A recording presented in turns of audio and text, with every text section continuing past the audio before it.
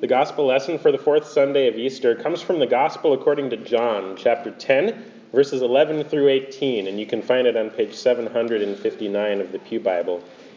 In this gospel lesson, the Good Shepherd teaches us what love is. Please stand as you are able for the gospel. From John 10, beginning at verse 11, we read in Jesus' name. I am the Good Shepherd. The Good Shepherd lays down his life for the sheep. He who is a hired hand and not a shepherd, who does not own the sheep, sees the wolf coming and leaves the sheep and flees, and the wolf snatches them and scatters them. He flees because he is a hired hand and cares nothing for the sheep. I am the Good Shepherd. I know my own, and my own know me. Just as the Father knows me, and I know the Father, and I lay down my life for the sheep. And I have other sheep that are not of this fold. I must bring them also, and they will listen to my voice. So there will be one flock, one shepherd. For this reason the Father loves me, because I lay down my life that I may take it up again. No one takes it from me, but I lay it down of my own accord. I have authority to lay it down, and I have authority to take it up again. This charge I have received from my Father. Father, these are your words. Sanctify us in the truth. Your word is truth. Amen. You may be seated. Alleluia, Christ is risen. Alleluia. In Jesus Christ, we see the definition of love. We have other pictures of love in our world. It's not like Jesus is the only image of it, but he is the strongest image of it, and he is the only perfect image of love. Now, I suppose if God simply wanted us to know theoretically what love is, he could have just dropped down the definition in words. But he wants us to see it, and he wants us to know it intimately instead of just theoretically, and he wants us to receive it. So instead of just dropping it down in words, the Word became flesh and dwelt among us. In Jesus Christ, we see the definition of love, and we receive love. So what is love? This is, without a doubt, one of the most important Bible words to define, because both the law and the gospel can be easily summarized in this word, love. If our brains rightly comprehend the meaning of this word, then our understanding of both law and gospel will be strong. But if our definition of this word is skewed, then both law and gospel can be completely misunderstood. And since the law and the gospel are the two primary doctrines of Scripture, a misunderstanding of the word love could completely overthrow the teaching of the Bible. So, what is love? The word is used in many different ways. It always kind of grabs my attention when I hear someone on TV use the word love, because I'm fascinated by the way that Hollywood catechizes our culture through fictional stories. I especially listen to their use of the word love and try to see if it's at all consistent with the Bible's use. It's usually not, by the way. Even in the most wholesome of shows, the definition is usually about feelings. The other day we were watching the Andy Griffith Show, and Andy was explaining the concept of love to Opie because they thought Aunt Bee was falling in love with some guy. She wasn't, by the way, but Andy told Opie that there's this special kind of love that comes from way down deep inside your heart. And he said, that's the Marian kind of love. Now, Andy, he wasn't completely wrong, right? We do have special feelings for certain people, and when we have those feelings for the people we are supposed to have those feelings for, the special feelings are a good thing. But the word love isn't really the best word for those feelings. Maybe infatuation or affection are better words. So when you've got some warm feelings for your wife, you can say, I am infatuated with you. That'll probably make her feel good. And when you've got some warm feelings for your kids, you can say, I have great affection for you. But love, at least according to the Bible definition, is something else, something more than those feelings. Now, I'm not at all advocating a campaign against the culture to make them quit using our words so so carelessly. I don't think it would work, and a Christian crusade against the Andy Griffith Show might look kind of funny. And I don't think it would work either to come up with a new word for us to use. Having a different word might make it easier to specify what we're talking about, but changing language is nearly impossible, and we just don't have that much influence. So, for better or worse, we're kind of stuck with this word love, and the best thing we can do is understand that it has different meanings. And some of those meanings are actually quite contradictory to each other. In the epistle lesson from 1 John, the Apostle John gives us the strongest definition of love. And you'll notice the similar language to the gospel lesson too.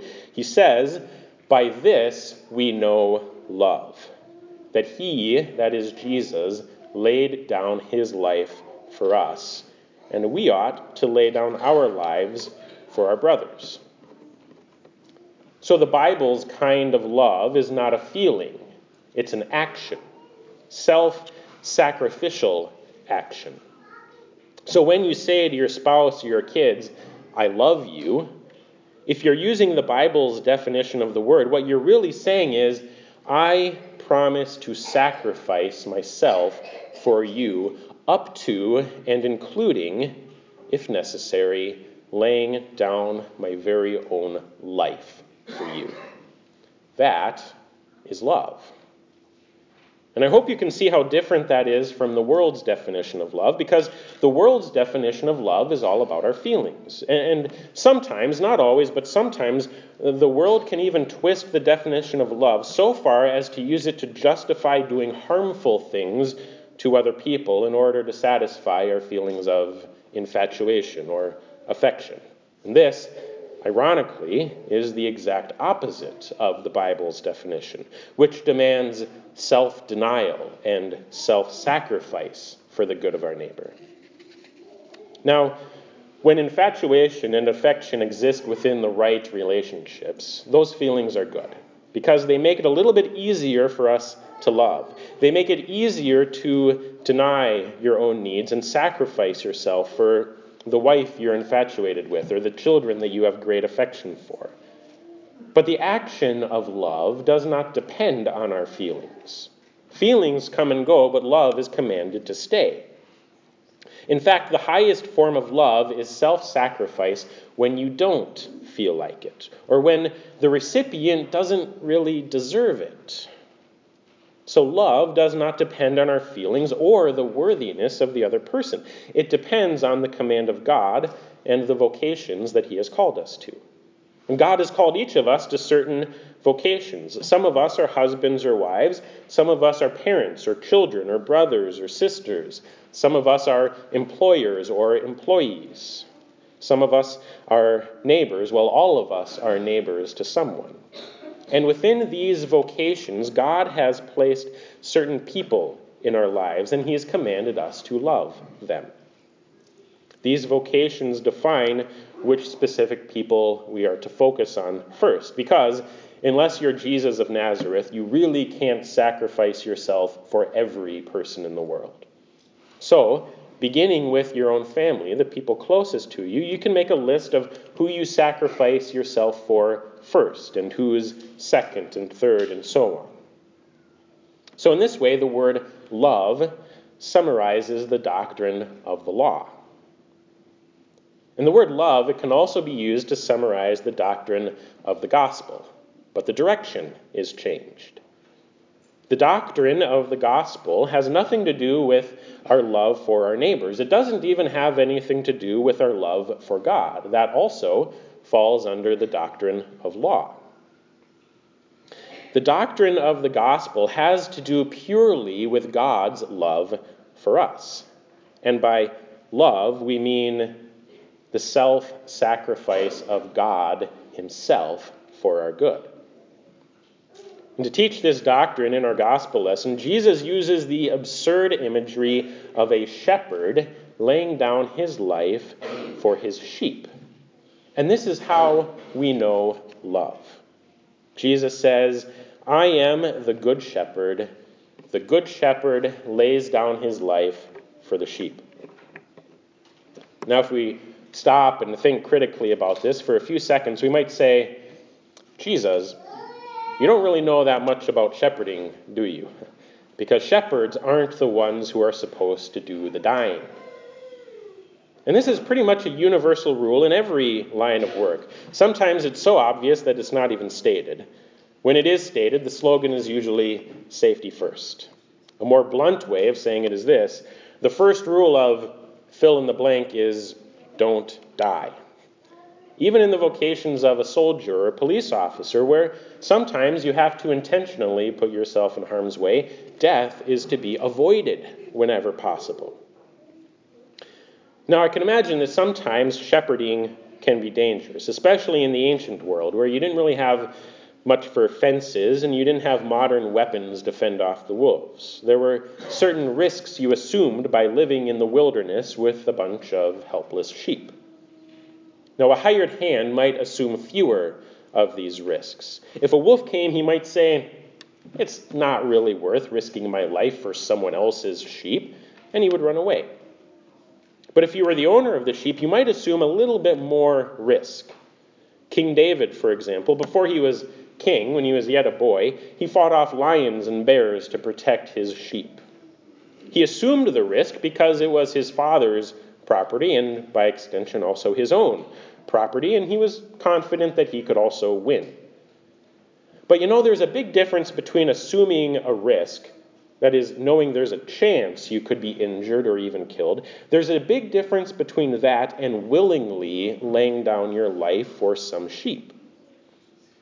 There's a big difference between assuming a risk and knowing for certain that you will die. The first is actually selfish. You want to protect your property, and that's not bad. But the second is sacrificial. You value the sheep above your own life. Now think about that. Any shepherd or rancher who actually valued his livestock over his own life, we would get that person some help, and rightly so. It's just not right to think that way. Human life is inherently more valuable than animal life, and this is based in the creation account from Genesis 1 and 2. And if human life is more valuable than animal life, then divine life, that is, the life of God, divine life is more valuable than human life. If it's out of place for humans to die in behalf of sheep, then it's also out of place for God to die for humans. But remember, this is the Bible's radical definition of love. So the major problem with a shepherd dying for a sheep is the difference in value. But there's a secondary practical problem too. If the shepherd is dead, then the sheep have no one to protect them from the wolf. And we have the same problem with God dying for humans. If God is dead, then we have no one to protect us from the devil. The devil would love nothing more than to murder the shepherd of our souls, because then he would have free rein to steal and kill us at will. But Jesus, he has a solution for this. He says, I lay down my life that I may take it up again. No one takes it from me, but I lay it down of my own accord. I have authority to lay it down, and I have authority to take it up again. Now, if a merely human shepherd said something like this, if he said, it's okay if I die for the sheep, I'll just come back to life again, we would think he's been playing too many video games. We would tell him that reality doesn't work like that. And, when Jesus said stuff like this, his disciples did that very thing. They tried to talk some sense into him. But, unlike the mentally ill shepherd, Jesus actually knew what he was talking about. And he didn't let anyone stop him from laying down his life because he knew that he had authority to take it up again. Now, there's a little theological error that might tempt us here. If we understand this wrongly, and we want to avoid that whenever possible, if we understand this wrongly, we might think that Jesus' sacrifice wasn't that big of a deal because he was only dead for a short time. This theological error underestimates the scope of death. You see, death is not merely that terminal moment when the soul departs from the body. There's really much more to it. Death includes the entire process leading up to it. And death, really at its core, it is separation from God. And death includes the anguish the soul experiences on account of sin. So when we think of Jesus and his sacrifice, the breathing his last wasn't anywhere near the worst part of it. It was the bearing of our sin and the condemnation he received from his eternal Father on account of that sin. Now, we've probably all experienced those moments when the weight of our sin suddenly hits us and we're completely ruined. Sometimes we can be so heartbroken over our sin that we say something like, I don't even want to be forgiven anymore. Now imagine if our consciences weren't as seared as they really are. Imagine if we actually felt all of our guilt at once. Imagine if it wasn't just one sin, but all your sins that struck your conscience at the same time. And then imagine if it wasn't just your sins, but the sin of the entire world. I told you to imagine that, but I know that you can't. We never come close to experiencing the full weight of our own sin. We cannot imagine the death that Jesus experienced. His anguish was exponentially greater than anything we have ever experienced. In the relatively short amount of time that Jesus was on the cross, and it seems like maybe even just within those 3 hours when darkness covered the land, in that short amount of time, we rightly say that the full cup of God's wrath over sin was poured out upon Jesus. So we should not underestimate Jesus' sacrifice on account of the short time that he was actually dead. Make no mistake about it. He experienced every drop of death that justice demands. And this is love. This, as St. John says, is how we know love, that he laid down his life for us. That perfect life he had, that perfect communion with the Father and with the Holy Spirit, that is what he laid down for us. And by this, we know love. Our good shepherd has done this for his sheep. God has done this for rebellious humans. This is how he loves and shepherds his flock. By this great act of love, laying down his life and taking it up again, he protects us eternally from the mouth of the wolf. And now he lives forever to lead and guide his sheep. He even lives to lead us through the valley of the shadow of death. That same shadow that could not hold our good shepherd cannot hold the sheep either, because the good shepherd has been there. He has gone into the valley of the shadow of death, and he has emerged victorious on the other side of it. And so now he promises to lead his dear sheep through it as well. The valley could not hold Jesus, and it cannot hold you, his dear sheep. The valley is not deep enough, and the shadow is not dark enough. The good shepherd has gone through it, and he will guide you through it as well.